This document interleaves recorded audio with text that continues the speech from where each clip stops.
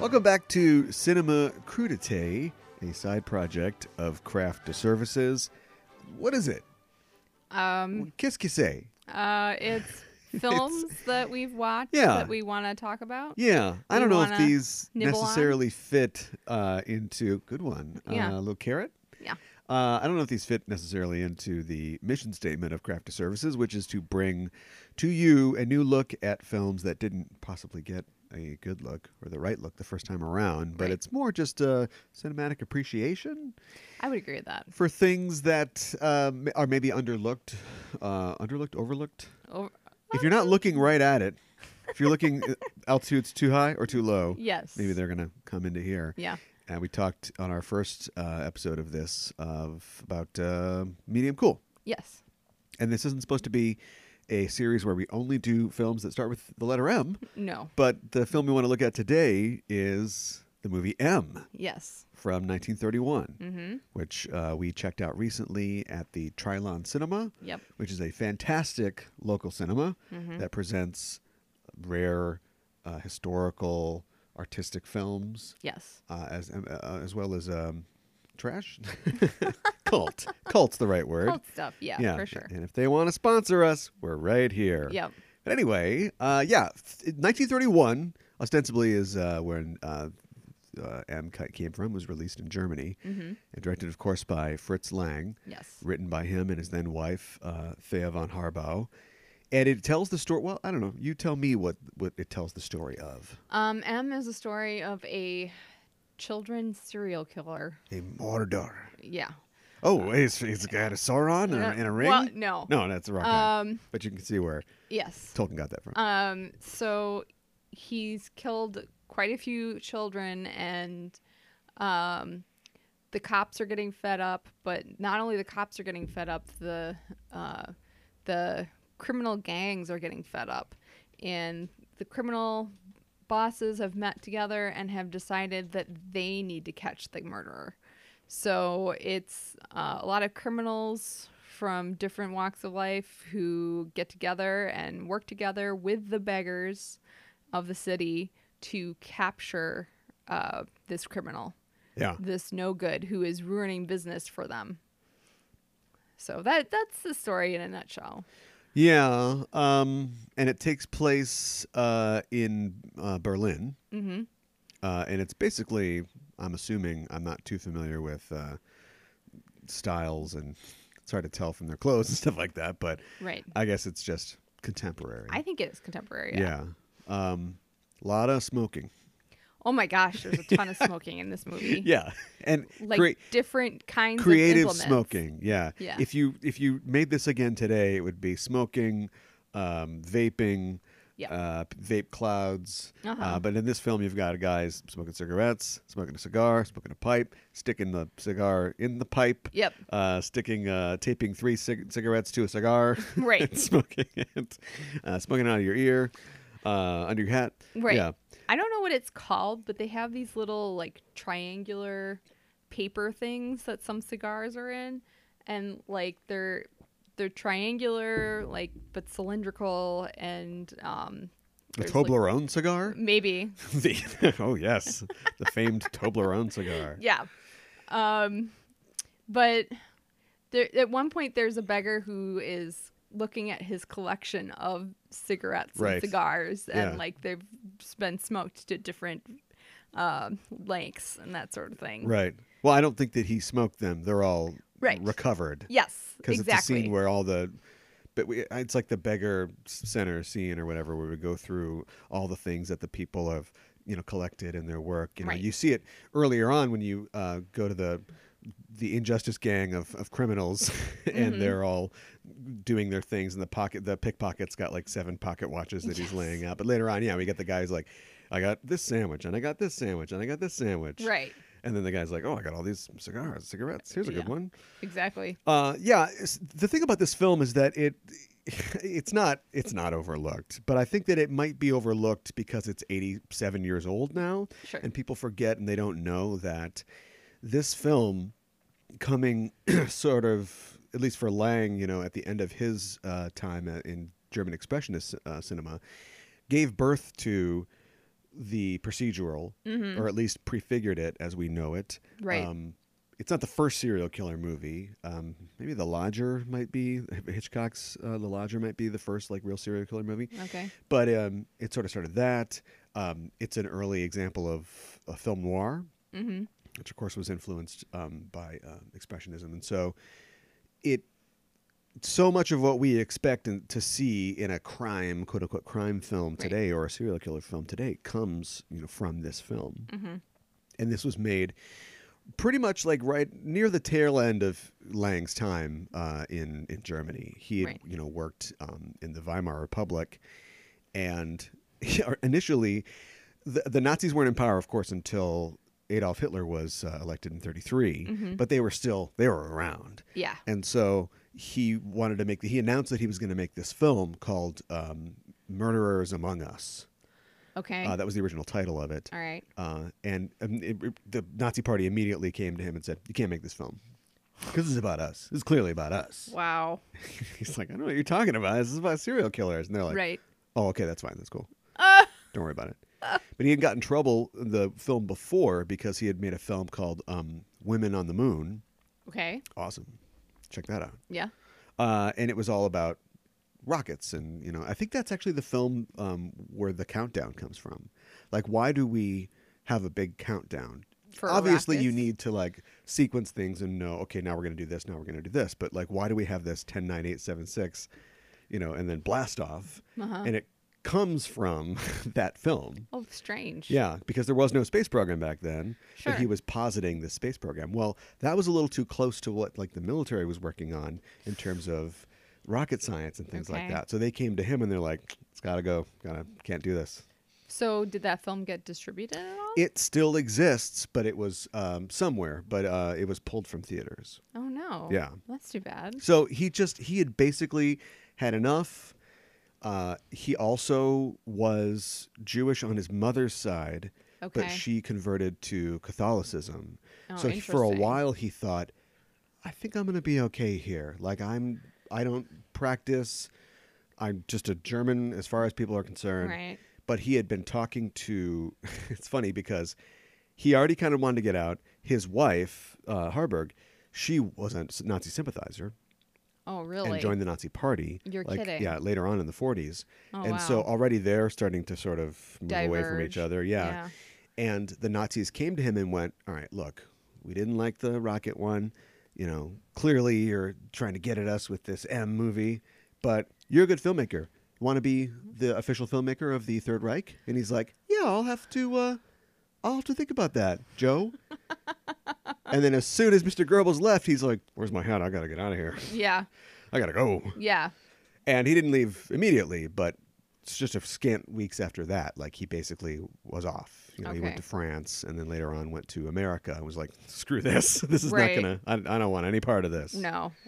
He And- was too high profile. Well, yeah. And he, whether he was really trying to put commentary on the Nazis in his films or not, it just wasn't, he wasn't going to get to do what he wanted to do and Right. realize his creative vision. And to be honest, this movie, Metropolis, his other films have a lot of social commentary. Yeah. So he would have run up against that eventually. Like, Yeah. once people are getting marched off to the gas chambers, what kind of films is he going to want to make? Yeah. He's going to make a film about a About regime that, Yeah. exactly. So that just wasn't going to work. And No. so he took off and went to Hollywood and made some pretty good films in Hollywood. I'm not sure anything ever really reached the level of something like M, Okay. which was very popular, as opposed to Metropolis, which was not very popular. Oh, really? It was, we could do that on craft services. Yeah. But reception was divided and it cost so much money I bet it costs and a pretty lot of much money. bankrupted the I think it's UFA, the studio that he was working for. Oh, boy. Yeah, so he had to kind of like scrape things together and beg people to get this movie made, but it worked Okay. out really great. You described the plot, but we'll continue to kind of talk about the plot as we go, and of course, spoilers for a 90-year-old movie. Yeah, I was going to say. Yeah, but it centers around this serial killer played by Peter Lorre, Yes. Hans Beckert, and this was Laurie's first major role, Okay. like his first starring role. Before Sure. this, he had played mostly comedic roles. Interesting. Yeah. Because he's so eerie and kind of creepy looking. Yeah, yeah. And I mean, even later when he would play bad guys, there was still always a taste of comedy to them. Yeah. Okay. Hide me, Rick. You know? Yeah. Or when he played, what's the character's name? Can't remember the character's name in Maltese Falcon, but. No, I don't remember either. Would you please put your hands in the air? Yeah, yeah. But, and he's, I know this, I was looking for pictures, like old pictures. Yeah. And before this, it doesn't seem like, how do I put this? I think he gained weight for the film. Oh, really? Yeah. Because I think we were talking when we came out of the movie about like, wow, that Peter Lorre blew up, huh? He's not a small man. In his Hollywood films, and when random ladies are calling him on the phone to hear about Mad Love, right. He's a little svelte little guy. Yeah. But he's, big in this. Yeah. And I think it fits the character. You get the idea of this overgrown, baby, this sort of, childish kind of man. Yeah. That we never really learn a ton about. No. And there are a lot of things in this that will become standard for serial killer stories later. Like, why does he write to the police? Because he's flaunting that they haven't caught him yet. I mean, he's technically writing to the press, but... Right, yeah. Well, I mean, I think, yeah, right. But but like, does he, at the end of the film, he's got his big thing about how, like, I don't want to do this. And I guess we have to take that at face value, but we never really know if that's just him trying to get out of it. You know what I mean? I think it is.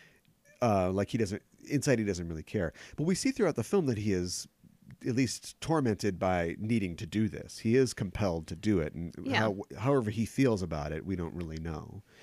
And it's a level of psychological sophistication that you wouldn't necessarily expect from a movie from the 30s or an early film. So it doesn't really go into it too much, but you are left to kind of wonder about that. Absolutely. I don't know. What do you think? Do you think that, because the film never answers the question, because the cops run in and break up the kangaroo court at the end. I mean, do you think that he should go to jail or be put to death? It's a really hard question to answer because, I mean, the criminal is posed that if he pleads insanity, then he'll get out with good behavior and start killing all over again. Which shows a lot of faith in the mental health profession. Yes, because what if they cure him and then he won't do it? Right. But, I mean, I think that is a definite fear. Like, what if he goes back into society? So maybe he, at the very least, should be in prison for the rest of his life, if not killed. Well, somebody should check this out. Yeah. I think that, a serial killer, especially a serial killer of children, that's somebody we want off the street, for sure. He's based on Peter Curtin, who's a serial killer in Dusseldorf. He was called the Vampire of Dusseldorf. Okay. Although Lang says he's not. Let me explain. All right. Lang supposedly actually went to a mental hospital and spent 8 days there interviewing patients, and specifically he had talked to Peter Curtin. Okay. And sort of got his ideas, and sort of inspirations from that. Later on in his life, he would say that it wasn't based specifically on Curtin, but that there was a lot of serial killers apparently at the time. Oh, great. Yeah. Like Nazi Germany, always bringing great new things to the world. But anyway, apparently there was a lot of like child killings, and this was not like something that would be totally unthinkable for the time. Mm-hmm. And Lang really harps on that. I mean, the movie begins with us seeing this. It's funny because this is Lang's first sound film. Sound wasn't brand new at this point; it had been around for a few years, but it was Lang's first film with sound. And you would see in Hollywood films of the time, even a lot of them would be musicals or whatever, but as soon as we got sound, there was just dialogue. Right. Here's a song. Here's some music. Mm-hmm. They would just pack it full of all this sound. And Lang is still at this point, he's using it sort of strategically, and he's using it. There are parts where it just drops out and you're just watching something in silence. Yes. And if the person next to you coughs, is scratching their chin or something like that, you hear it. But it almost makes it, you could have nowadays it would be some Hans Zimmer, some kind of like affecting tone or something from the orchestra, but Right. it's almost like the silence is oppressive. When he is walking down the street and he's being stalked by all the beggars, who are Yes. coming after him, Yeah. and they corner him in the street and he's running from side to side and he's trying to get away and it's just like totally quiet. Or the scene where they call the police in. Yeah. And there's just, there's like the sporadic whistles of like a police whistle. And then there's just see like an image that would prefigure what would be happening in Germany later on. We see like lines and lines of these cops just coming down the street. And then everybody's sort of like, all the ne'er-do-wells presumably are all trying to run and get away. Right. And they like raided different places like at night, like the Crocodile Den or whatever, which was full of, like you said, ne'er-do-wells. Yeah. And they tried to get out, and then all the cops came in, and there was nothing they could do. And then there was even one guy who was hiding behind the coat rack, and he was trying to sneak out when everybody was preoccupied, but he's trying to sneak out through this window and there's somebody standing right in his way. Could have been a cop or, Right. And like, so he just kind of resigns himself. Yeah. And, like, It was like a coal chute or something like that. Yeah. It was just, it was a tunnel that went up to the street Yeah. with a grate over it and there's a cop standing on it. So he's like, and that's a great, that's probably my favorite scene in the film. The inspector, Lohmann, yeah. who is played by Otto Wernicke, who is like this kind of he's the kind of cop or the kind of cop character that you can see. Like he's good at his job, takes it seriously, Right. but he's also got kind of a wry sense of humor that helps him get through his, admittedly tough career of like dealing with all these lowlifes. And we don't have to zoom in on this. Do you know what I mean? Like we could be doing anything else. We could be seeing another child be killed, or we could be following Beckert around as he's, doing something else or like stalking kids or something. But instead, we go and we visit this class of society. There's something that got me is that we've got Laurie, we've got Wernicke, Gustav Gründgens plays the safecracker. Oh, sure. Der Schranker, who, by the way, he was a Nazi. Are you serious? Yeah. Laurie also fled Germany when the Nazis came to power.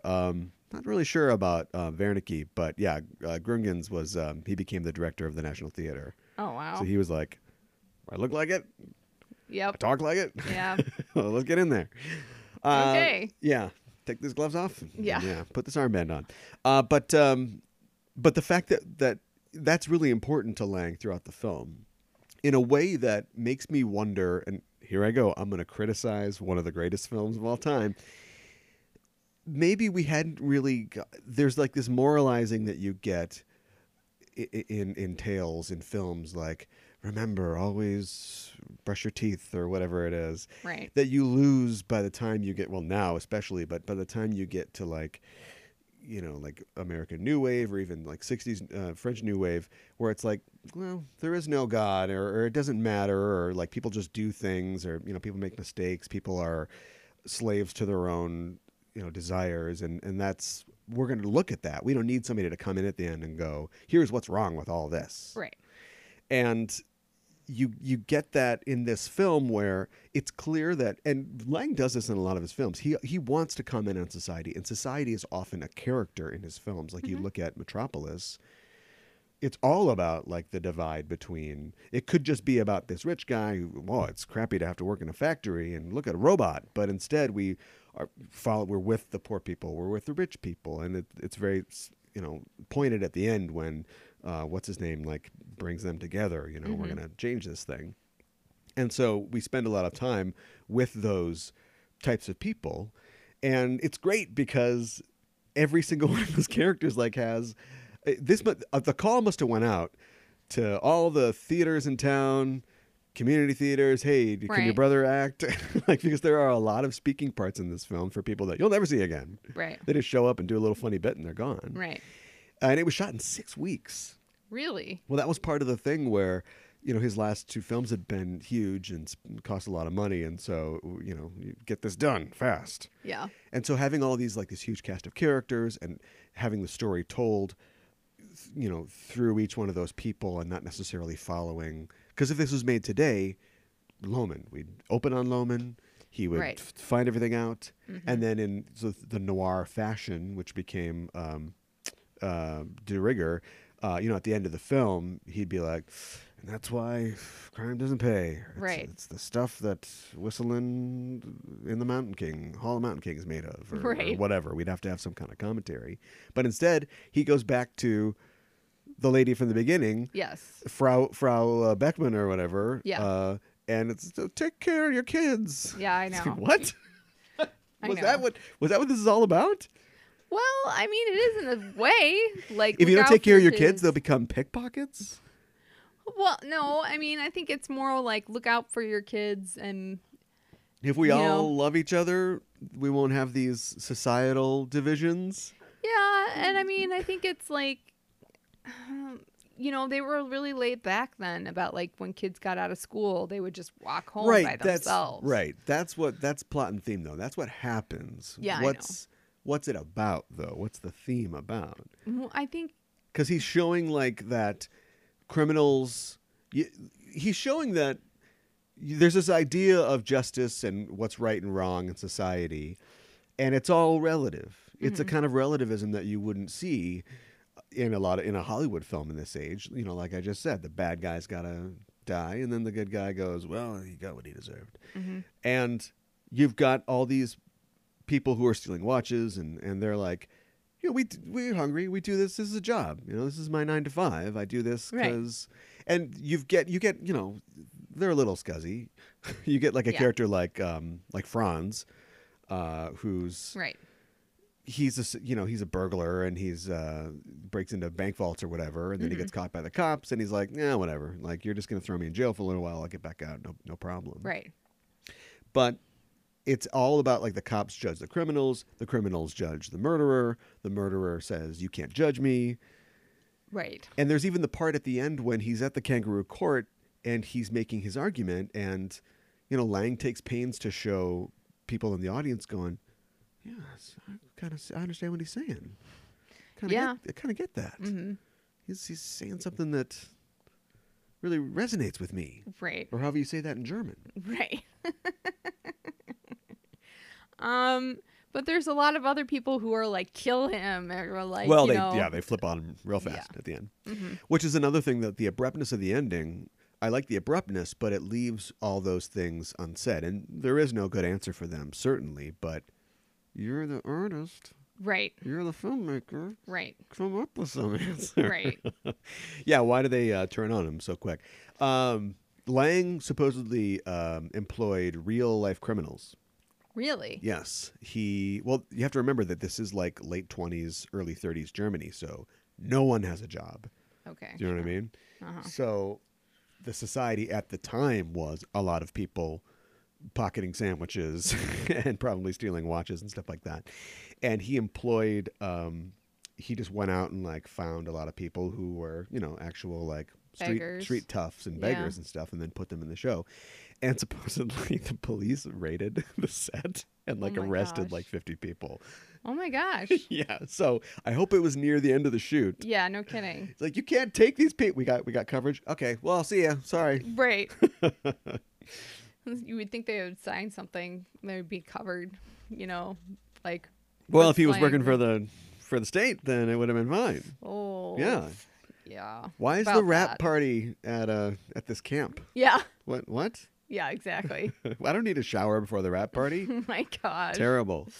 Lang was a real taskmaster too. He was famous for being a taskmaster, both in Germany and in America, and it probably hurt him, and probably ruined some opportunities for him in America, because you didn't didn't behave like to Spencer that. Tracy. Yeah.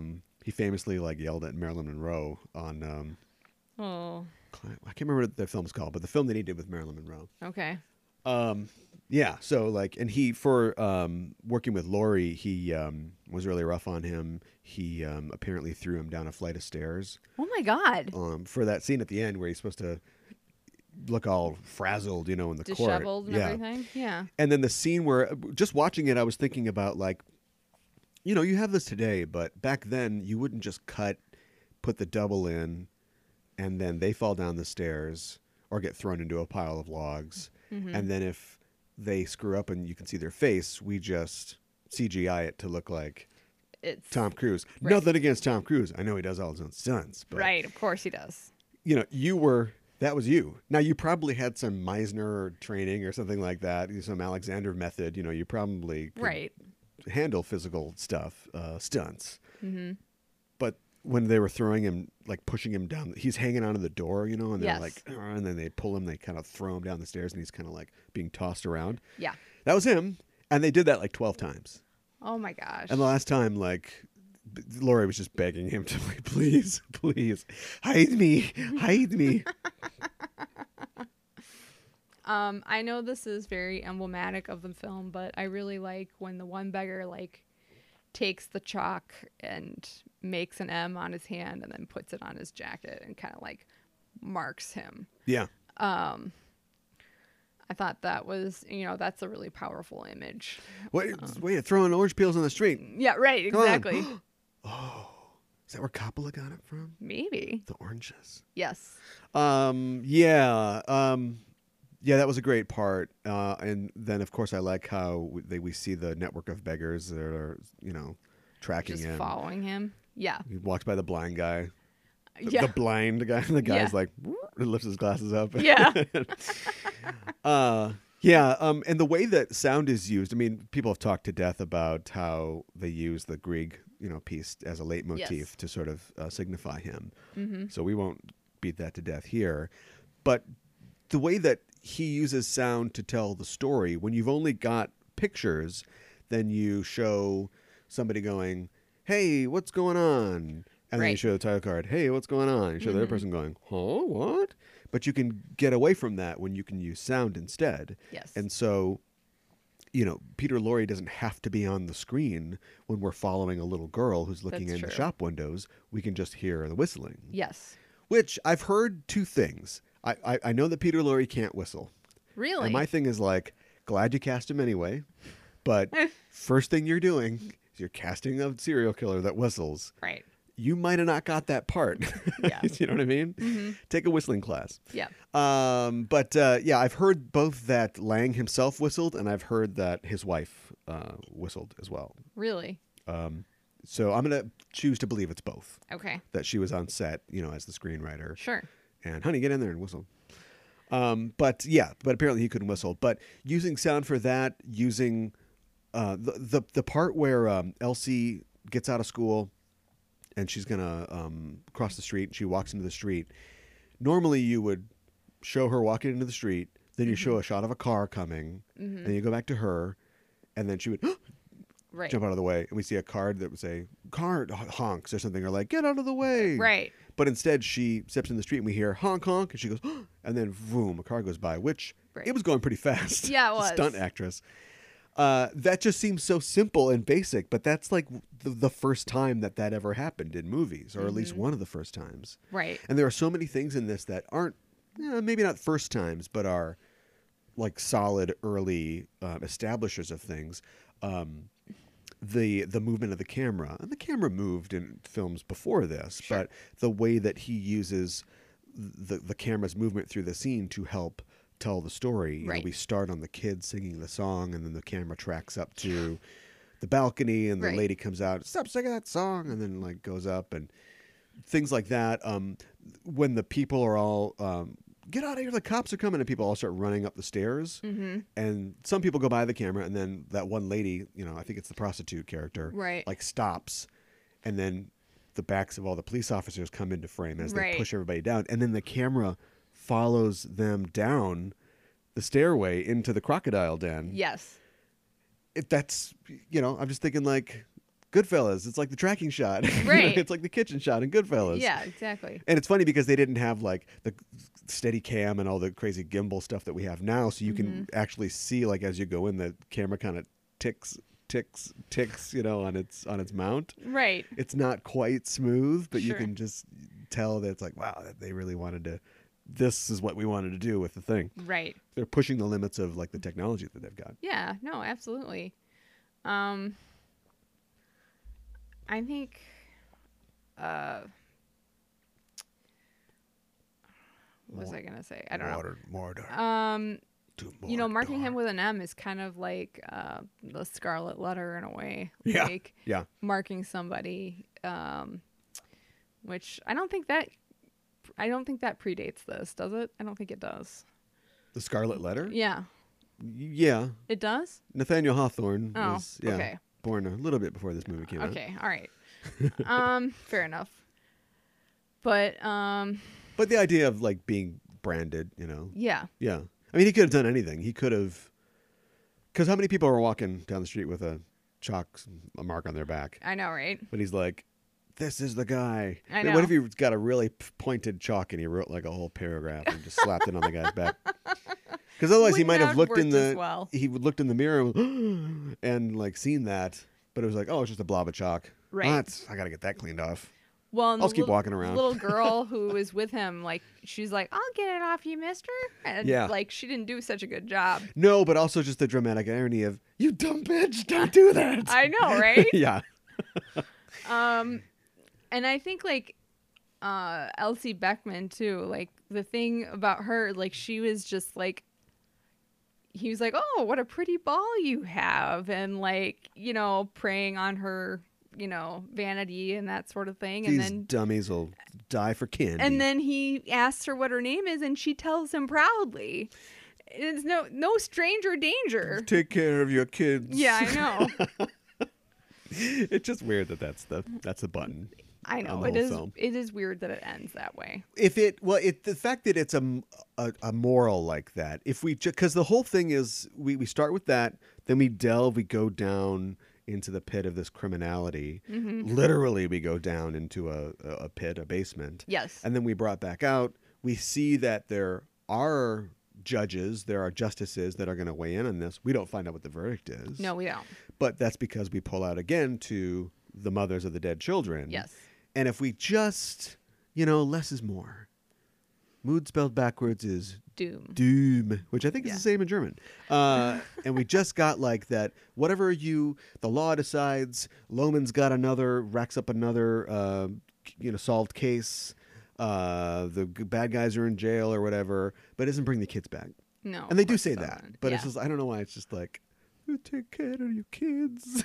You gotta take care of those kids. I think they're reminding you that there are dead children in this film. No, I know. I think that's what they're doing. And yeah, I know. Take care of your kids. So, like, maybe don't let them walk home alone by themselves. Do you think that the criminals get involved? And it's cool to see them. I don't know if they really care that a child has died. Although I feel like they do. They do, but they care because it's cutting into their business. Yeah. And this is brought out at the end when they put on this trial. I think it's funny that the criminals, who's the best lawyer? A criminal, a guy who's been in court a lot. Right. But instead of just killing this guy, they decide to assemble this court, which is like a dark reflection of a real court. It's almost like they're affected by, they're hunted. They're always constantly worried about having been in jail or going to jail. And so when the time comes for them to, quote unquote, pass judgment on somebody, they assemble a court. Yes. Like, why not just drop this guy in the river? I know. Be done with it. I know. But yet they do that. And so, I think that's just a commentary on the sort of institutions that sort of guide us. And, religion doesn't come into this at all. No. But that would have been, I don't think it's a missing leg, but that would be a leg that you could add to the stool. Mm-hmm. A 5-leg stool. Sure. Extra stable. If we had somehow brought that in, but it's not brought in. The state stands up for that. Right. Let's talk about the best sequence of the film. Okay.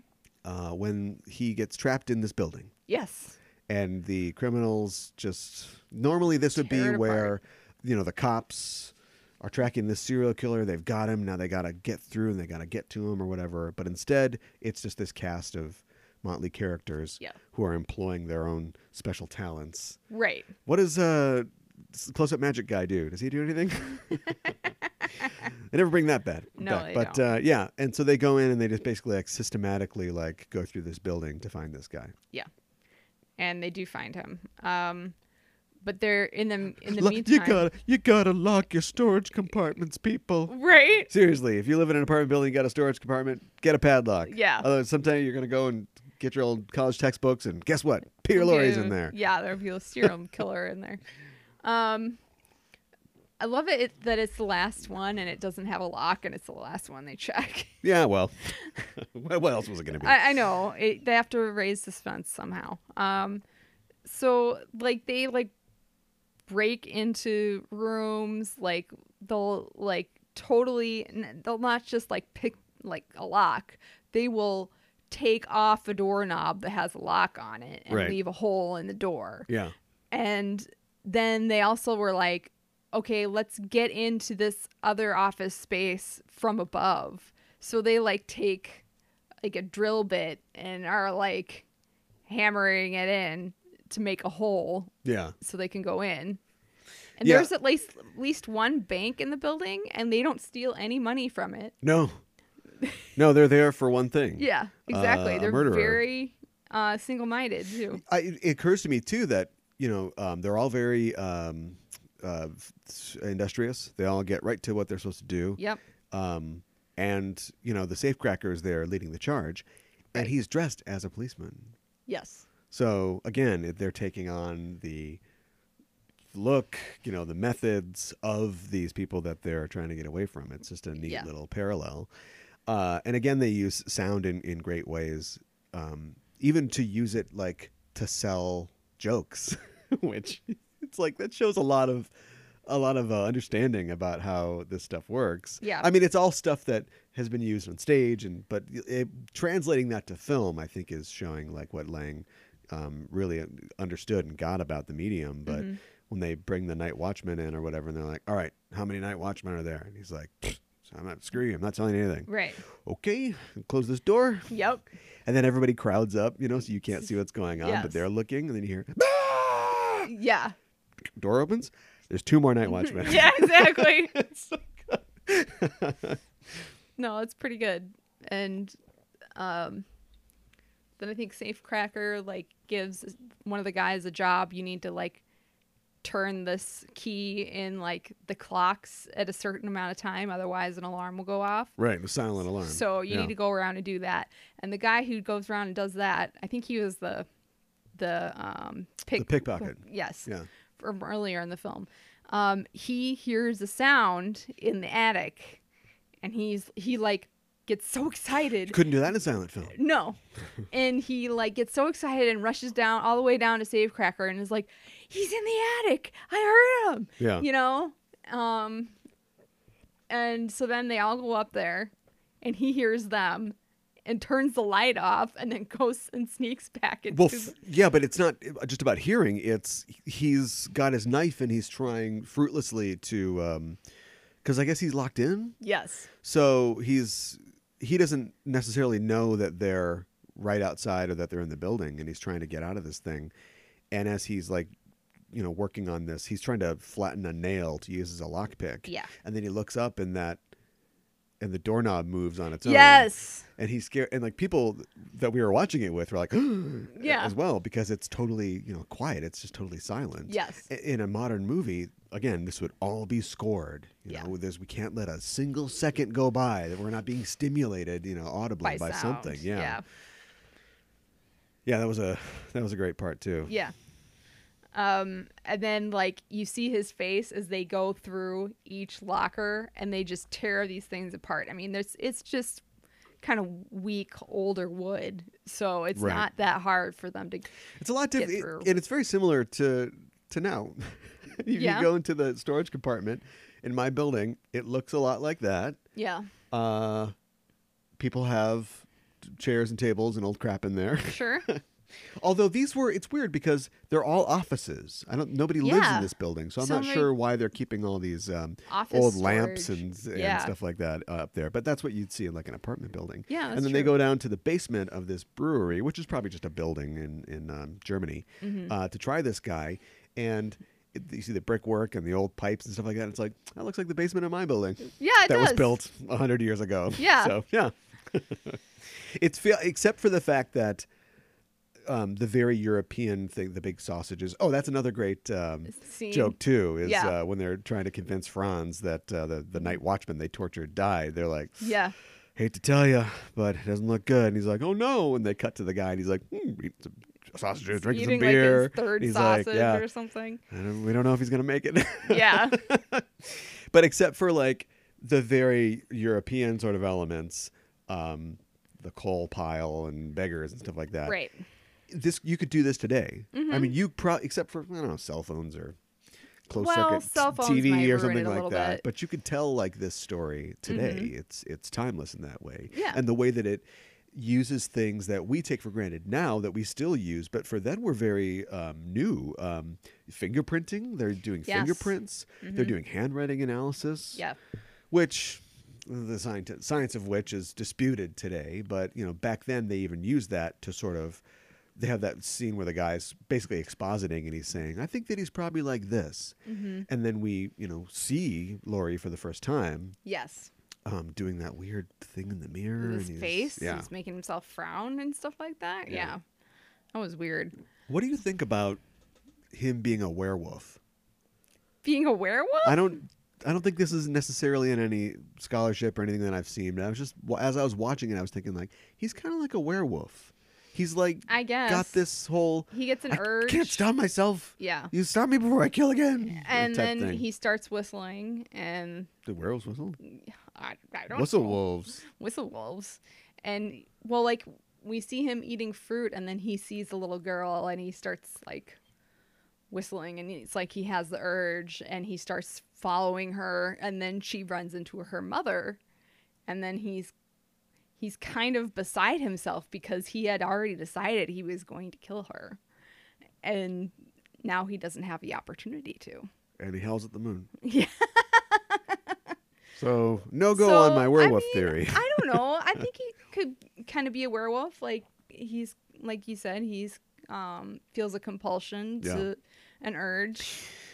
I was thinking, too, about the fact that the criminals kind of get the job done here. But it's not really... I think the Nazis had nothing to worry about because it's not like I don't feel like Lang and his wife are commenting on the inefficiency of the police. No, because the police have they crack the case too. They find where he lives. Yes, using those procedural investigative techniques, but they're just not. Their plan is just he's got to come home sometime. Right.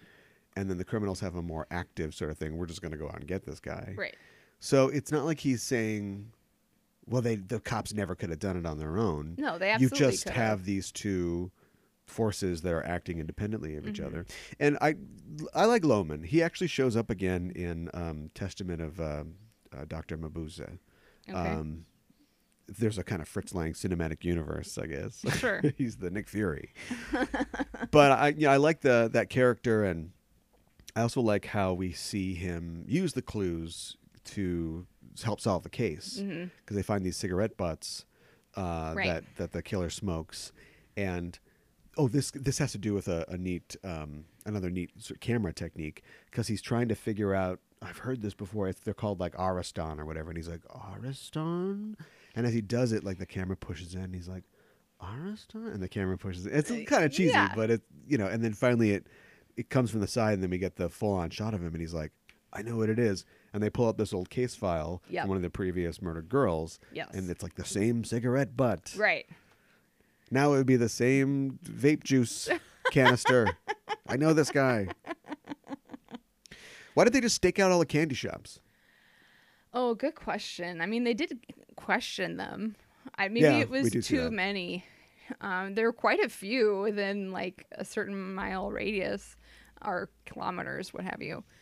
I think it's interesting too, his letter to the press. he decides to use a red pencil. Yeah. Like, why not just use a regular pencil or a pen? I think why red pencil shows his like immaturity. Like, yeah, I think that it has to do. See, that's what I wondered why he writes the police, because we don't ever really delve too much more into his psychology until his speech at the end. I think that's because I think that's from hell. I think that's Jack the Ripper. Okay. Because Jack the Ripper supposedly wrote to the police as well, and he wrote in blood supposedly, or at least red ink. Oh, and so I think that's kind of borrowed from that. I see. Yeah. Okay. Anything else about M? I don't think so. Mordor. Uber Alles or whatever it is. Yeah. It's you've seen it before? I have seen it before. Yes. Yeah. It's a good movie. Mm-hmm. It might be my favorite movie. Really? Yeah. It's one of those movies that I find something new every time I watch it. Okay, sure. I've seen it a million times, and I was just this last time I saw it, I was really hit by like the blind guy got him. Yeah. Yeah. Because it's like, oh, you want to use a leitmotif, huh? Right. Well, guess who's going to get you? Yeah, I know. A music fan. And they even have that scene when he's chilling at the beggar's thing, and he's got all the balloons are like tied to his table, and he's having a little nosh. Yeah. And they turn up the music, and he's like, yeah, I like this music. Good stuff. So it's like we go back to that. We establish like this guy knows his music. That's right. And then he hears that whistling again. Yep. Although if this guy buys kids stuff, he probably bought a ton of balloons from this guy. Probably. How long did it take this guy to figure out that this guy's whistling Grieg? Come on. Well, You're going to jail, blind man. Oh, man. Who's going to sell balloons now? Why do you think he marked him with an M? Like, does murderer in German, like, is that start with an M as well? I think it's, look at the poster. I mean, it's iconic. It is iconic. I also think that it's because they had a couple different titles for this thing, and they all got shot down. Like, the Nazis didn't want Murderers Among Us. Right. He had a couple other ones, like The Murderer Looks at You, or something like that, or A City Searches for a Murderer. Okay. And it was probably just, let's call it him. Yeah. Let's just call it him. Right. And then the Nazis won't get mad at us. Plus, we've got this element where this character does this, so let's just do that. Yeah. Yeah, and that makks sense. I think it's because the M, if you break the arms and you rearrange it, it's a swastika. Oh my gosh. And that's what it was. Fritz Lang, Nazi fighter. Fritz Lang always wanted to play with this stuff as well. When he came to Hollywood, he did a film called Fury with Spencer Tracy, and it's about a man who's falsely accused of a crime, and he's locked in a prison, and like the climactic scene is like a mob comes to get him, and they try to burn the prison down to get to him. And I think he wanted to do that as, it's like a lynching thing. I see. Yeah. I don't know if he was going to, there is no black actor that was at Spencer Tracy's level back then, so I don't know how they would have done it, but what was Brock Peters up to? I don't know. To Kill a Mockingbird. Yeah. But so it's supposed to sort of stand in for that. Okay. I see. So he was a poker. Yeah. He poked the bee's hive. Yeah. Mm-hmm. He would alternately wear, he wore a monocle in his younger years.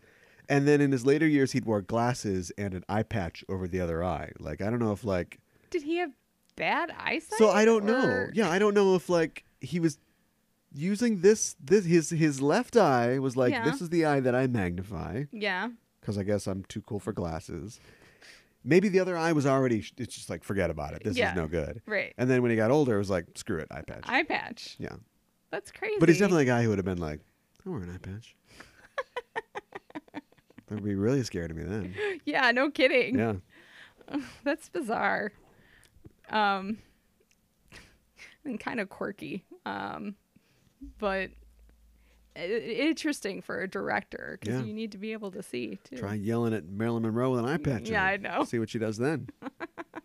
She got him back though, because her Playboy photos came out like right around the time that movie came out, so that's all anybody talked about in connection with that movie. Okay. Yeah, a little targeted publicity will do a lot for your career. Yeah. And so it was like, great, just want people to see my movie, and all they want to talk about is Marilyn Monroe's tits. Playboy. Yeah. So anyway, yeah, M. There's a Criterion. There's the one we saw was the 111-minute one, I think. But there is a 90-minute DVD version. But yeah, the full version is in Criterion. You can get it pretty much anywhere. And I would definitely recommend getting it. I would definitely recommend it as well. It's very good. Yeah. It's very good.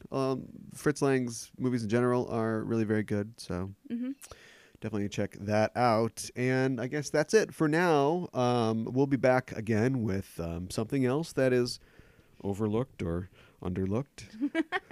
Uberlooked or Unterlooked. Yes. Whichever one it is. Until then, you can always find more episodes of Craft to Services at crafttoservices.com. On the Just Enough Trope Network, justenoughtrope.com as well. You can find us on Facebook at Craft to Services, on Twitter at Craft to Service, no S. And until next time, take care of the kids. You take care of them. Look after your kids.